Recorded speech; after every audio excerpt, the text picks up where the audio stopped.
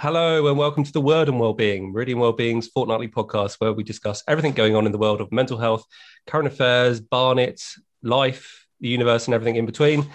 Today we have a fantastic guest, Councillor Alex Prager. Hello, Alex. Hi, Chris. Thanks for having me on. You're very welcome. Thank you for joining us this morning. I don't know about you, but I've got my cup of coffee ready. It's been one of those mornings. I've already had mine.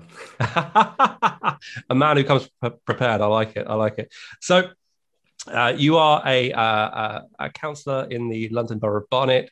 Tell us a bit about that. What do you do as a councillor? That's a great question. So I've been a councillor now since 2018, so about 2.5+ years. And it's really a mixed bag. So we do so much from casework to committee work. So as a representative of the West Hendon ward, there are about 8,000 voters in West Hendon, and they can come to me or my two other ward colleagues for anything that they have issues with regarding the council. So it could be anything from their bins weren't collected to a question about their planning application to they live in a council home and are about to get evicted and need help liaising with the council. So that's the casework, and it's a really diverse group of things because the issues change literally every single day with what people are contacting me about. And the other side is I guess scrutinizing the council. So I sit on a few committees, the audit committee. I'm the vice chair of the audit committee. I sit on the housing and growth committee, the financial performances and contract committee, and we review what the council's doing and scrutinize them from that side of things. So I should probably sort of just dig into that a bit. So just for our listeners, so you're actually a member of the Conservative Party, which is the controlling party of the council at the moment. So how does that work? So how does it work being a member of the party that's both in control of the council and also you're acting to scrutinise it? How do you find that balance? So that's quite straightforward. So essentially that there are 63 councillors in Barnet. The borough is split into 3 constituencies, and each one has 7 wards at the moment, which each have 3 councillors representing them. So there are 63 councillors altogether. As you said, Chris, the Conservative administration is the majority at the moment, with I think 36, 37 councillors. And the role is to scrutinise what the council officers are doing. So as the administration, we set the agenda and with what we want the council to be doing. It's the council officers, the people who work for Barnet Council full time, to go ahead and do that work. And we are then, well, one of the roles, for example, in the audit committee is to scrutinise how that work is getting done and if it is doing exactly what it should be doing. Oh, that's great. So audit would be is that sort of things like finance and things like that? Yes. So I'm a chartered accountant by day. My day job, I work for a financial technology company in their finance department, and I was an auditor back in the day. So it works quite well to sit on the audit committee. So any large business has to have an audit every year, which is a review of their financial statements and to make sure there are no errors, there's no fraud, things like that, which is touched on a little bit in the audit. And so the audit committee reviews the finance function in the council and alongside a few other things. Well, that's fantastic. So then if we sort of, so thinking about the borough over the last year, so have things changed with COVID, how your work both as a kind of councillor to your residents and also as a, sitting as a member of the administration and on your committees, has your work changed over the last year with COVID and the lockdowns? I'd say it's changed almost exponentially. The council has responded incredibly to COVID. So many new challenges were created and they've adapted so well to it. So as with many businesses, from one day to the next, pretty much council officers went to work remotely and they've had to adapt to the challenges that brings, alongside huge funding that's been going on to local businesses and dealing with different processes and things have had to change so much, from enforcement of COVID rules to a changing enforcement system, because if things were deemed not essential, then they couldn't necessarily be out and about. the council has done a really stellar job, in my mind, to responding to COVID. They've been so busy. So from a personal perspective, after COVID start, after the pandemic began, I initiated a grassroots activity to link local volunteers with Barnet residents who were shielding. And after I started that, I sat as a representative on the Barnet Community Response Fund, as well as the Community and Faith Steering Group. And the aim of those were to assist as many residents as possible. So there have been so many of these grassroots organisations that have either been set up or have grown in order to take on the challenges that have been going on. So the Young Barnet Foundation was instrumental in setting up that Community Response Fund. And its aim is to support food banks and organisations that have expanded their services or have been set up due to COVID. And so far, we've distributed almost £120,000 to local charities to help our residents, which has just been an incredible thing. I used to hold a monthly surgery in the West Hendon estate, but as soon as the COVID pandemic started, obviously I couldn't do that face to face, so had to transition to Zoom surgeries. I set up a WhatsApp group quite soon after that. I just went through my phone, and any West Hendon resident that I had in my phone, I just added them to this WhatsApp broadcast list, and I just disseminated information, tried to get out, every time we changed tiers and the rules changed, and people were really confused about what was going on and what needed and what they were and were not allowed to do. So that was just a new medium, a new way of getting out information. And then more recently, the health champions have started up also to disseminate data throughout different communities. And it's been a really incredible experience, and just, really seen so many different people from different parts of Barnet, because Barnet is really diverse, and that we have a lot of communities throughout the borough, and using social media and other channels to try and get out as much information as possible to stop any fake news, anything anti-vaxxer information, and just try and get the message out about what people should be doing, how they should be doing it, and in as efficient a way as possible. It's been really great. I mean, that sounds amazing. The kind of work of, bringing together all those organizations and using that kind of political oomph to kind of reach across the aisle, break down some barriers, and bring communities together. I think is fantastic, and I think it's such an important time, given everything where we need to be working together. And that's really great to hear. And it's it's such a sort of great reflection of your own values that you've been doing, things like that. So that's fantastic.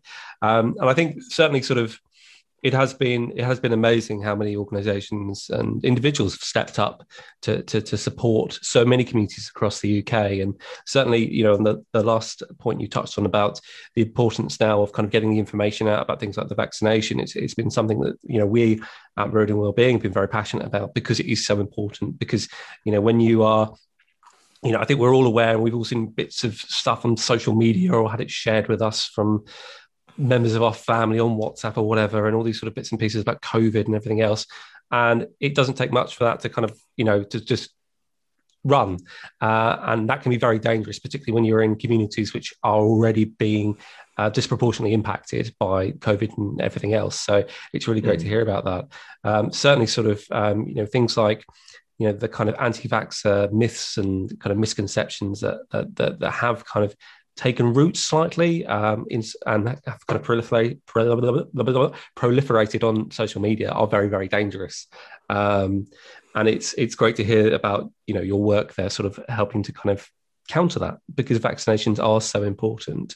Do you know sort of how as far as the borough, my understanding is that Barnet has a sort of has a disproportionately older population compared to other boroughs within London. So how do you know anything about sort of how the vaccination is going, how it's been rolled out? Has it been quite successful so far? I think the vaccination rollout has been successful in Barnet so far. I think we've had quite a high uptake. There are some communities whereby uptake has been less than what we would have hoped, but I think that's quite normal considering exactly what you've just mentioned. And we really are working hard, and the health champions as a group have done a really good job as well of trying to get out the right messages to try and encourage more and more people to take up the vaccine that maybe are passing it up. And that's so important. I mean, I should say we are actually a health champion ourselves. We're part of that. So again, it's it's great to have that kind of source for that really kind of the key messages, and the sort of Barnet Health Champion group does great work kind of getting that information out, and it's so important. Again, it's that community coming together to support each other, particularly at a time where clearly there are issues, getting that information out and countering the kind of misconceptions and myths going on. And I know the NHS has been doing, along with other kind of local association and government, have been doing some great work trying to reach out to, particular communities where there hasn't been that uptake of vaccinations, and there has been that kind of disproportionate effect. And it is great to see. And part of that's come from having those kind of conversations with those community leaders and grassroots organisations, which is so key. It's the sort of thing that I know we all kind of, if you've ever sort of worked in a sort of policy area and things like that, it's so often policy and legislation can be slightly distant from the person on the street. And I do hope going forward, we think, we're more inclusive. I know it's something that Barnet, Enfield and Haringey NHS Trust are very keen on, having that kind of that public voice in the kind of policy setting, because that's where you get to test those ideas, and that's when you get that kind of insight that otherwise you might not get. So it's really great to see, again, sort of, government organisations and the members of the public coming together to support our community. So that's fantastic. Sorry. One thing a few things that I thought were quite interesting from your background, doing a bit of research. So, and I don't mean that in a sinister way, but one of the things I thought was quite interesting, it'd be interesting to kind of expand on it, is, so you're the council's small business champion. And obviously, small businesses, particularly kind of in retail and hospitality, have been massively hit over the last year. Correct. So what does, Barnet's got some great shops. I know great businesses. We do some work with some of them. And what does that look? What does sort of the post-COVID era look like? How do we kind of get those businesses going? How do we kind of support those individuals? Sure. So I think there's three periods to look at: the pre-COVID, COVID, and post-COVID periods. Barnet, as you mentioned, I'm the small business champion for the borough. Barnet is really unique. We have around 22,000 small businesses in Barnet. We have the highest proportion of micro businesses in London. That's a micro business is a business between 1 and 4 employees. And it's my responsibility to raise their profile in the council and see how we can support them as much as possible. Because as you're aware, small businesses are the backbone of our economy, and we need to support them as much as we can. Barnet has some incredible schemes and initiatives to support businesses. So there's the pop-up business school, which I was invited to speak at a couple of times as in my role. There's the Discover Barnet campaign, which was pushing for things like the Small Business Saturday and encouraging people to shop locally and use local businesses as much as possible. We're currently promoting the Entrepreneurial Barnet initiative, which is to find local residents who have business ideas, startup ideas that they want to get off the ground, and the best idea receives a prize of £15,000, I think it is, to help set up their business. So we're trying to do a lot of work to encourage local businesses to thrive. Throughout COVID, exactly as you said, the retail environment is so challenging. It's been hit so hard. And again, I think the council's done a great job to try and roll with the punches and see what we can do, adapt to these changing demands. So we had some restaurants that were obviously really badly hit, and they were requesting some outdoor dining during the period where people were allowed to eat outdoors but not indoors. And so we trialed an initiative over along some pavements where some parking bays were turned into seated dining area to try and support those local businesses. And what we've done incredibly is we've supported thousands of businesses in the borough over the past year. We've distributed over £75 million to local businesses. The majority of that, I think about 63 million of that, was for small business grants and retail, hospitality and leisure grants to businesses that have been hit the hardest. Just in the 6 months from March to September 2020, we distributed over £3 million of discretionary grants, local COVID alert level grants. I think almost £9 million was distributed for that. And we've done as much as we possibly can, and we continue doing, and the council's working really hard to support these businesses. One thing I'm a big advocate for is to shop locally, support the local businesses, and that's something the Discover Barnet campaign has been doing. So post-COVID, I'm already thinking of initiatives we can do to try and support our local organisations. And one of them is one idea we've come up with is a business directory website. So I'd like to trial that in West Hendon, and if it succeeds, to roll it out across the borough. And essentially, the idea would be to showcase all of the borough's hidden businesses and to boost the profile of these local businesses. So, you walk down the high street and you can see the shops and the restaurants, etc. But you might not. What I mean by hidden business is an accountancy firm, a law firm, a carpenter who may be they may be occupying an upstairs office on top of the shops, or they're not necessarily as overt as the retail market. And I think people would like to shop locally or support their local businesses, but it's about letting them know about what's there. So, what I'd like to see with this business directory is a website where, you can put in your postcode, you can put in what you're looking for. And it's simply just a grid that shows, like a spreadsheet, essentially, that shows what businesses are in your area and what they do. And like I said, we're in very early stages at the moment, but becoming a bit of a pet project of mine, and I'm trying to get that off the ground. And if we can do that, as I said, in West Hendon, that'll be the proof of concept. If that works, we can spread it across the borough, and it will be an incredible resource for residents to be able to support local businesses, and also for the businesses themselves to try and help them out as much as possible. As you said, it's going to be a very strange environment post-COVID. So these are the businesses that need our support more than ever, and we need to be encouraging people to support them. I completely agree, and I think I think the directory is a fantastic idea. I've seen sort of analogous projects rolled out in other areas outside of London, I should say, but I think it's a great way, because so often, as you said, those kind of hidden businesses, people working in their homes or working in offices that aren't necessarily kind of accessible to the public, people don't know. And I think particularly so often we still have that kind of, where we want advice, we will speak to someone we know, oh, I need a plumber, or I need something like that, and or kind of Google it and things like that. And having like a clear and accessible way to kind of go, oh, well, I need this. Oh, no. I don't want to say sort of reinventing the yellow pages. It works. It works, though. Yeah. It works. And I think that's a really great way of not only showing off what's going on, the businesses around, but also it's encouraging people to engage with businesses locally, rather than kind of going, oh, I need a baker, so I'm going to go to Gloucester or something. I don't know. But, it's there's a baker up the road. I didn't know about that. I think that's a really great idea, and it's something I'm very passionate about as well. I don't have any problem with kind of big chains and things like that, but at the same time, I want to support that, and I think this is a opportunity, and I don't mean that everything that's happened has been horrendous, and it truly has. It is an opportunity for local people, again, to take hold of their communities and build back better. Where, all those kind of nice shops and pubs and restaurants and things that people so often, they'll say, oh, I love living here because of this and that and that.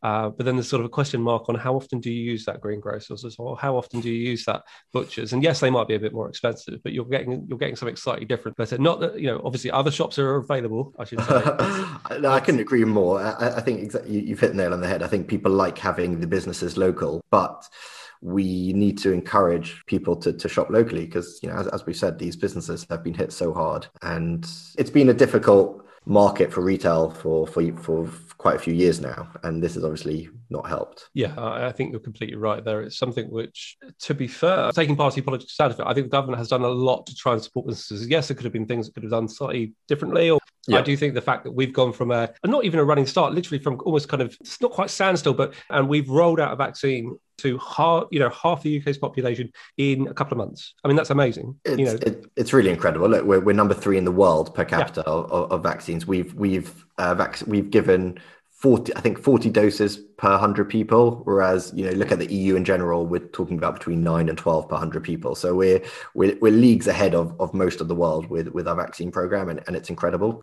So if we if we sort of take a slightly different look at things, so we have seen I think it is a fantastic rollout of the vaccine over the last couple of months. We are seeing issues within certain communities for various reasons. Some going back to kind of historic inequalities and things like that. So within Barnet, if we look at communities within, BAME communities, for example, how best can the council support people from and individuals from the BME communities as far as both the vaccine rollout and obviously dealing with some of those inequalities? So specifically in regards to the vaccine rollout, the health champions aim was to do exactly that, and is to do exactly this, to let people know about the raw data and to make people aware about the untruths that are being circulated. I think when it comes down to communities, I think the best course of action, the best route is to engage with the community leaders, whether that's religious or cultural, so communal leaders.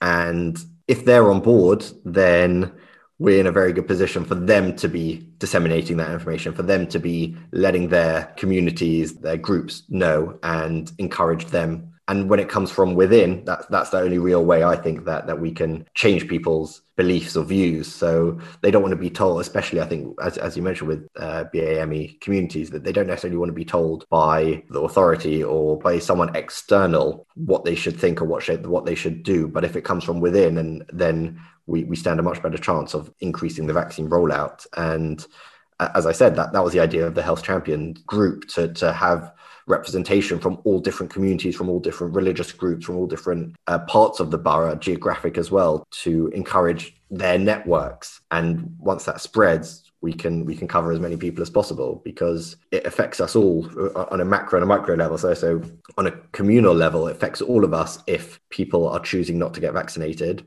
And on a macro level, in terms of like the global rollout of the vaccine, it doesn't really help unless the whole world is being vaccinated against it. No, of course. So what about in the situation of, because the statistics have shown that individuals from BAME communities have been disproportionately affected by the virus. How do we, and I'm not going into a kind of there are historic reasons and there are a variety of reasons for that, I'm sure, but how can the council then, or what is the council doing to support those communities to try and overcome some of those barriers? I think at the beginning of the pandemic, at least, the communities were disproportionately affected. So I'm Jewish myself, and I know the Jewish community was highly, above average, was impacted by that. And I think part of the reason is, naturally, as a community, you're more engaged with other people in the area, and there's that physical connection to neighbours, and to whether it's by going to synagogue or to a local club or whatever it is. And I think that's what helped cause more widespread or spreading of the virus, which I think has been more or less dealt with. I'm not sure if today we're still seeing a disproportionate number of BAME communities getting the virus today, more so than, let's say, the national average. I don't know if that's the case. But again, it's all about information, getting the information across. And, the council's done that by translating the information into different languages and putting up posters in certain areas, targeting. There have been targeted campaigns. So again, I've seen it over Jewish festivals. There have been targeted campaigns by the council and by the national government, reminding people that there is a festival coming up. You still have to remain vigilant, and you still have to be careful. The rules obviously still apply, etc. And I think they've been doing that across different communities as well. I think that's a very good idea. I think it's very sensible, certainly. I actually had a bit of a look at your I think I follow you on Twitter. So, and of course, I would thoroughly recommend following Councillor Alex Prager on Twitter, if you so wish. Thanks for the shout out. Other Twitter profiles are available. But I've seen some of the posts you mentioned about looking at, particularly speaking to the Jewish communities around certain holidays and things like that. And I think that you're right, that having those kind of double prong of having those community leaders, having those conversations. So there is that internal kind of voice, and there's also having that external voice where it's specifically speaking to these groups and it's engaging with them on something which is clear. It's showing that kind of respect, which I think is so important. So that is really great to hear, and it's something which, just to sort of expand on this topic slightly, one of the things that one of the campaigns that we as a charity who predominantly we support, about 60% of the individuals that we support, and we support about 10,000 people a year, are from BAME communities, and having kind of historic links with the Chinese and Southeast Asian communities. One of the things that we've been doing is campaigning on the rise in hate crime and racism against Chinese and Southeast Asians. And right. it really has increased. Unfortunately, hate crimes across all protected characteristics have dramatically increased over the last year. And I'm sure, unfortunately, there are a variety of reasons for that. But certainly sort of within our kind of wheelhouse, as it were, it's something we've been very aware of. We've had individuals who've reported it to us, and we've seen those statistics. So what is it, how can the council reach those individuals who have been the victims of racism or hate crimes?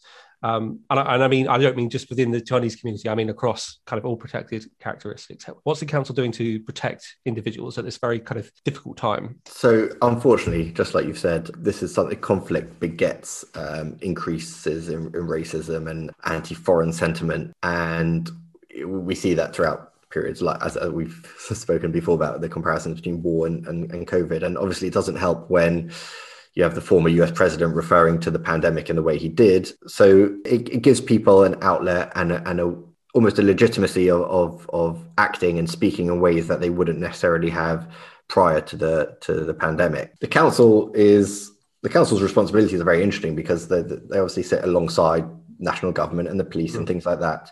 So I'm not sure what the council's response necessarily would be. I don't mean to put you on the spot. I'm not expecting you to solve. I was just sort of interested. I guess I was just interested from the perspective of a councillor your residents are going to be from a variety of different backgrounds and lots of different heritages. And I guess I was just sort of interested to get a perspective on, what you've seen and what could be done. I mean, certainly sort of when we've spoken to, whether it's sort of community groups or individuals or council, police, and upwards, MPs, assembly members, there's a real kind of a general kind of opinion is about that kind of that engagement, having that kind of grassroots engagement where communities and individuals feel that they're being listened to and their voice is being heard. And it's something that we've been trying to do by bringing together, vulnerable individuals from these communities and, with kind of policymakers and things like that. Right. I think that's something which is very important. And it's beneficial, but it goes both ways. I just wondered whether is that something that the council does. I mean, from the sounds of it, it's certainly something that you've been doing with the various bits and pieces that you've been involved with, as far as kind of supporting individuals within your own area. I'm just wondering whether is that something that's kind of on the horizon for the council, without putting you on the spot again. I'd rather not comment on that because I'm not sure. I'm sure there are things that the council are working on. The council is a very well-oiled machine with so many different areas that I can't unfortunately claim to be very well versed in everything that they do, but that's definitely something that they are doing. And I'd say from a grassroots perspective, it's about cross-communal work. So what's been great to see over the pandemic is different communities working together, whether it's a synagogue opening up a food bank and not having non-Jewish neighbors coming in to help with that, and vice versa with churches and other communal groups getting together regardless of ethnicity or race or anything like that, and working together to try and help others. That's something that's really important, and it's something we're seeing more and more. And I think that's the best way of combating everything you've discussed in terms of increased racism.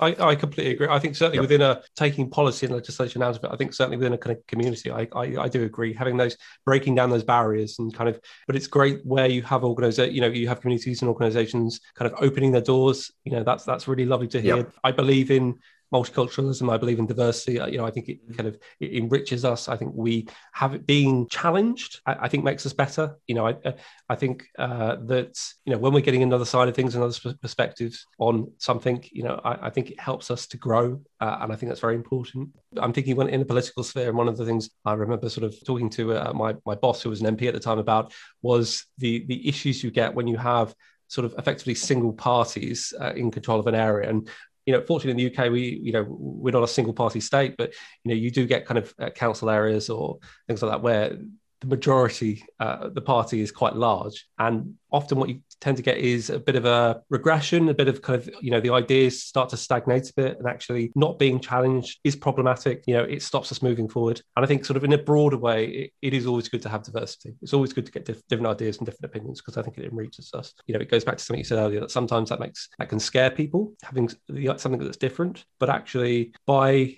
engaging, by opening doors, by having those conversations and realizing actually people, they might have a different God, or they might have a different race or partner or gender or sexuality or whatever, actually realizing they are exactly the same as us. Yep, I totally agree with that. When I was in university, I did a year-long internship with an organization called the Three Faiths Forum.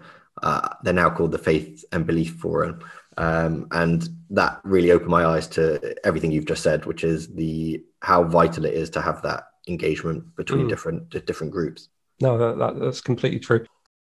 Just to kind of bring it back to something very much kind of within kind of the original plan of this podcast. So well-being and mental health. Now, the last year has been difficult for everybody. I think I don't think anyone would not agree with that. But is there anything that, do you have any top tips, any ideas? What have you done over the last year to kind of keep yourself up, keep yourself sort of going, as it were, if you don't mind me asking? In one respect, it's been a very challenging 12 months. I have a 1-year-old and a 4-year-old at home with me, and my wife. The challenges come from the children more than the wife. And I couldn't personally having both a wife and a child, I will not comment further on that. It's very interesting. So on the one hand, there have been challenges, but on the other hand, it's been hugely rewarding. There was a really interesting article over the weekend in the Financial Times that Simon Cooper wrote about how he quoted this Office of National Statistics report that commuters generally have lower life satisfaction, lower happiness, higher anxiety than non-commuters. And as a former commuter, I could probably say that. Yeah, that's exactly what I was going to say. He also found something very interesting, which is that the Global Happiness Survey only decreased 1% in the last year, and which is actually in line with the trends over the last 20 years or so, which is worrying in its own right, but we can come back to that. Essentially, I used to leave the house at about 7:30 in the morning, see my kids for about 15 minutes before that, and I'd get home. If I didn't have a council meeting that evening, I'd be getting home about 7:30, 8 o'clock. And if I did, I'd be rushing from work. I'm based in Hendon, in Barnet, and my office is on the Isle of Dogs. So near wow. Oh, gosh. So it was a significant commute. And by the time I got home, regardless of whether or not I had a council meeting, the kids were asleep. If I had a council meeting, I'd be rushing from work to the town hall and then getting home, let's say 9, 10 o'clock. So my life has changed exponentially. I'm now spending so much time with the kids, which has been incredible. I've basically switched out about 2.5 hours of commuting time to time with the kids. And I even changed my working hours whilst the kids were around, while schools were closed, etc., to be able to help them, whether it was childcare or homeschooling or whatever it is, which has been exhausting in terms of the day, the day that there's zero downtime. But, yes, but it's been so rewarding. It's been like absolutely, literally life-changing for me. I will never go back to that. You asked earlier, what does the post-COVID future hold in terms of office space and work and companies? And I can't see myself ever going back to working from the office more than 1 or 2 days a week. I work for a large organization. We have 14,000 employees, more or less. We've closed numerous sites around the world. My office on the Isle of Dogs, we gave up the lease on 2 of the 4 floors there. The post-COVID commute is a thing of the past in terms of 5 times a day, 5 times a week commute. So in a way, I actually feel like my life has slowed down a lot, although it's been quite intense. There's no rush to get the bus, to get to the train, to then get on the DLR and back again in the afternoon. And I think I'm actually more relaxed over the past year, and that's alongside, having the kids at home, etc., than I was when I was, rushing to and from meetings and things like that. Personally, I'm loving it. I find it difficult to say that because so many people are struggling so much have struggled over the last year. And I guess I'm one of those fortunate ones that hasn't, I've still got I've kept my job throughout the pandemic. And like I said, I've switched commuting time to family time, and it's been a complete game changer for me. When the kids were home, I was eating 3 meals a day with them, which I'd never done before. And so I don't have any tips of staying strong mentally, because I've actually had a really I think, switching out that time, and that's something that, the global happiness survey that I mentioned earlier, goes back to the bigger question of what makes someone happy. And clearly, based on the decrease of only 1%, it's the private spheres, it's the physical well-being, more than, we're pining for the theatres and the pubs and the clubs and the restaurants to reopen, even the barbers. But actually, the data is showing us that those aren't the things that make us truly happy.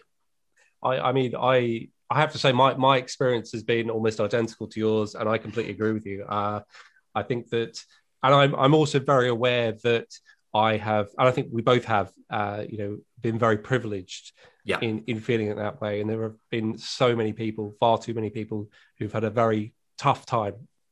Tough is probably too light a word. It's been a horrendous time. But I do completely agree with you. Going from, I should say, I live in Sussex, so commuting to London via train, even when it's fairly direct, is it's quite a lot of time. And when you've got, I've always been, and it sounds again very similar to yourself. I'm a very very kind of hands-on, passionate father, and going from the first year of my daughter's life, when I would see her weekends, and then sort of I might see her during the night when she woke up, other than that, to sort of, She's not when you want to be seeing her. Yeah, just seeing her sort of, all the time. And it's absolutely amazing. And, paternity rights in this country are better than many of the European countries, certainly better than America.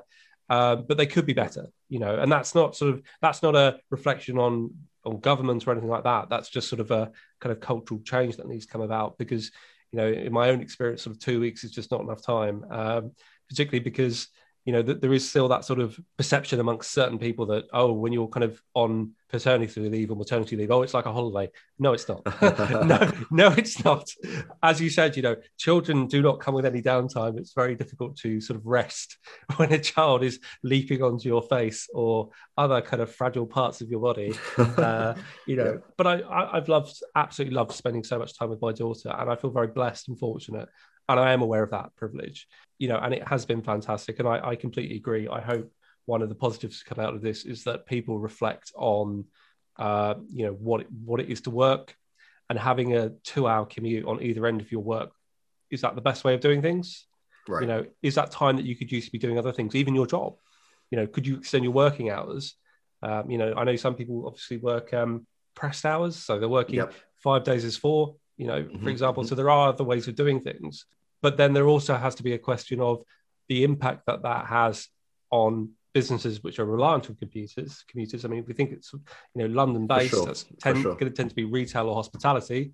Yeah. Things like Pret, though obviously other places are available. I presume Pret is still around. I don't know. I haven't been outside in a while. I saw that, I guess it was earlier, it must have been almost 12 months ago, but at the beginning of the pandemic, they came up with this campaign where I think it was like you pay a monthly membership of about £20. This was Pret specifically, and you get, I think it was unlimited coffees, or I can't remember exactly what it was, which is a great way of showing how businesses adapt and are forced to adapt to the changing environment. But exactly what you said, I want to be commuting in, let's say, 1 day a week, but I also want all my amenities to still be there, the Tesco where I get my sandwich, or the Pret where I get my coffee, etc. And we can't have it both ways. The world is evolving. And just this weekend, I saw that the publisher Reach, so they publish a couple of newspapers in the UK, they announced this week that 3/4 of their staff will be working from home permanently. PwC have announced similar already. A lot of tech companies, the Twitters, etc., Facebooks have said. I'm actually not sure about Facebook. I'm pretty sure I saw Twitter about 6 months ago or so saying that their staff, if they want to, will work from home permanently. And yeah, to echo what you said, I definitely feel we are in the privileged group of people that have done okay out of this pandemic. But yeah, I don't want to give up the time with my family to commute 2.5, 3 hours a day. And it's what comes along with the commute. It's the stress. It's, as I said before, it's running for the bus and trying to catch that train, and then it's that constant stress. And you mentioned changing working hours. My company's been incredible. So I only start working at 11:30 in the morning, because I was with my kids in the morning, as I said, either homeschooling, looking after childcare. But the flip side of that is that it means I'm working every evening from 7 till 10. 11, whatever it is. And I've ended up actually probably definitely putting in significantly more hours working from home than I was in the office. And that there's got to be a pushback against that, because companies are recognizing it. I know my firm has recognized it, and they're brainstorming to see what can they do to give people their work-life balance back. Almost that distinction between almost the commute in the past was that kind of buffer zone. I completely get where you're coming from. It is that kind of, and again, I should qualify this by saying I'm very aware of the privilege of having this kind of this problem, but that having that buffer zone of this is my work, this is my life. And actually, when you're working from home in our office, my wife's working over there somewhere, bedroom's just literally over there. That distinction breaks down, and it's far too easy, particularly now with various kind of tech and things like that, checking your emails at all hours and things like that. And how do we kind of balance that? But I mean, I suppose for me, one of the things that I just kind of want to end on is, and we kind of touched on it slightly just a few minutes ago, is about the impact on those in so many jobs where they don't have those opportunities. They don't have, teachers. I mean, and not just in kind of the lower paying end of things. So retail, for example, that isn't a reflection on how hard people in retail work. They work incredibly hard, and they worked incredibly hard over the last year. But you've also got jobs like teaching. Teachers can't really work from home. And yes, they sort of trialed it over the last year in some ways, having virtual classrooms and things like that. Police officers can't work from home. So how do you find that balance where those roles are continuing with the kind of new world order? I do wonder whether, kind of moving forward, taking that kind of that whole group as a whole, not that it is a whole, but those who can't work from home, I think people in care, people in retail, hospitality deserve a lot more respect than they were getting. I suppose in an ideal world, they would also be getting paid a lot more than they were getting.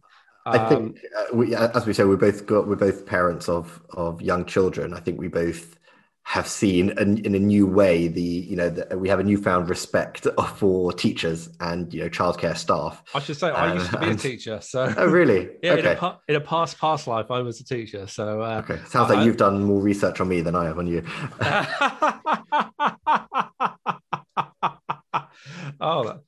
It's fine, don't worry. Okay, well, I have a newfound respect for you then. Primary or secondary? Well, I mean, I was trained to teach all of it, but I was generally teaching upper key stage 2, so sort of 9 to 11-year-olds. So it's I have a lot of sympathy for former colleagues over that, but also parents, because teaching is tough, and when it comes to your own child, it is it is tough. And anyone who thinks it's just doing this or doing that, it's not. It is very tough. Keeping a child on track in their own home, children are almost trained that in the classroom they have to behave a certain way, and that breaking down is going to be. I mean, I fortunately haven't really had to. My daughter's only 2, so no homeschooling for her. But other than trying to get her into like Mensa or something like that, but I'm not doing that. But my wife won't allow me to do that. But homeschooling. I have a lot of respect for the parents and carers who've been doing that, because it is tough. The borough's schools have also responded in a really great manner. So all schools in Barnet offered remote education to the pupils that weren't attending, and they were all open to vulnerable children of key workers, critical workers, and I think it's been really tough for teachers, because they've gone, especially whilst schools were open for the children of critical workers, they had to manage a class whilst also offering remote sessions at the same time, sometimes at the same time or one after the other. And they've had to work really hard to try and manage and juggle all of those things. Yeah. And dealing with kids. So my son literally just went back today for the first time in 10 days, because they went back in early March, and then his class closed because there was a positive case after 2 days. And the last 10 days was a challenge, because he'd checked out, he'd mentally switched off from working remotely, working from home, and then going back to it was a real challenge. And I think, the teachers have, and we had these, the days of the clappings for the NHS staff, etc. But as you said, it's the police officers, it's the nurses, the teachers, all of these professions which have really pulled through during this whole pandemic and supported the country. Yeah, no, completely. I mean, and even, it's not just the kind of, the white collar professions, but, the shop workers, people in, Sainsbury's working God knows how many hours Yeah, for generally less than a teacher or a police officer or a nurse is going to make. And they all deserve respect. I think we all agree that.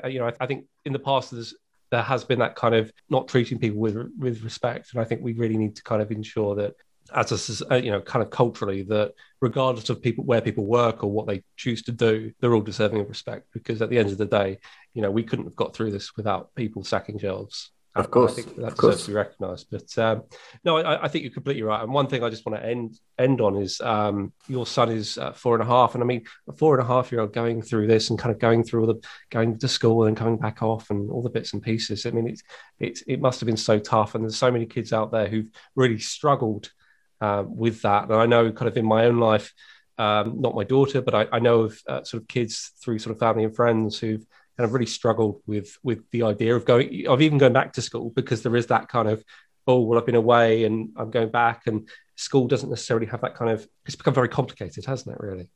I do hope that parents and carers and teachers and schools can, I don't know, get the support they need to ensure that the children are, can be supported, can feel comfortable going back, because the last year has really kind of thrown a bit of a spanner in the works. Yeah, well, I think young kids especially are resilient, so hopefully they'll bounce back.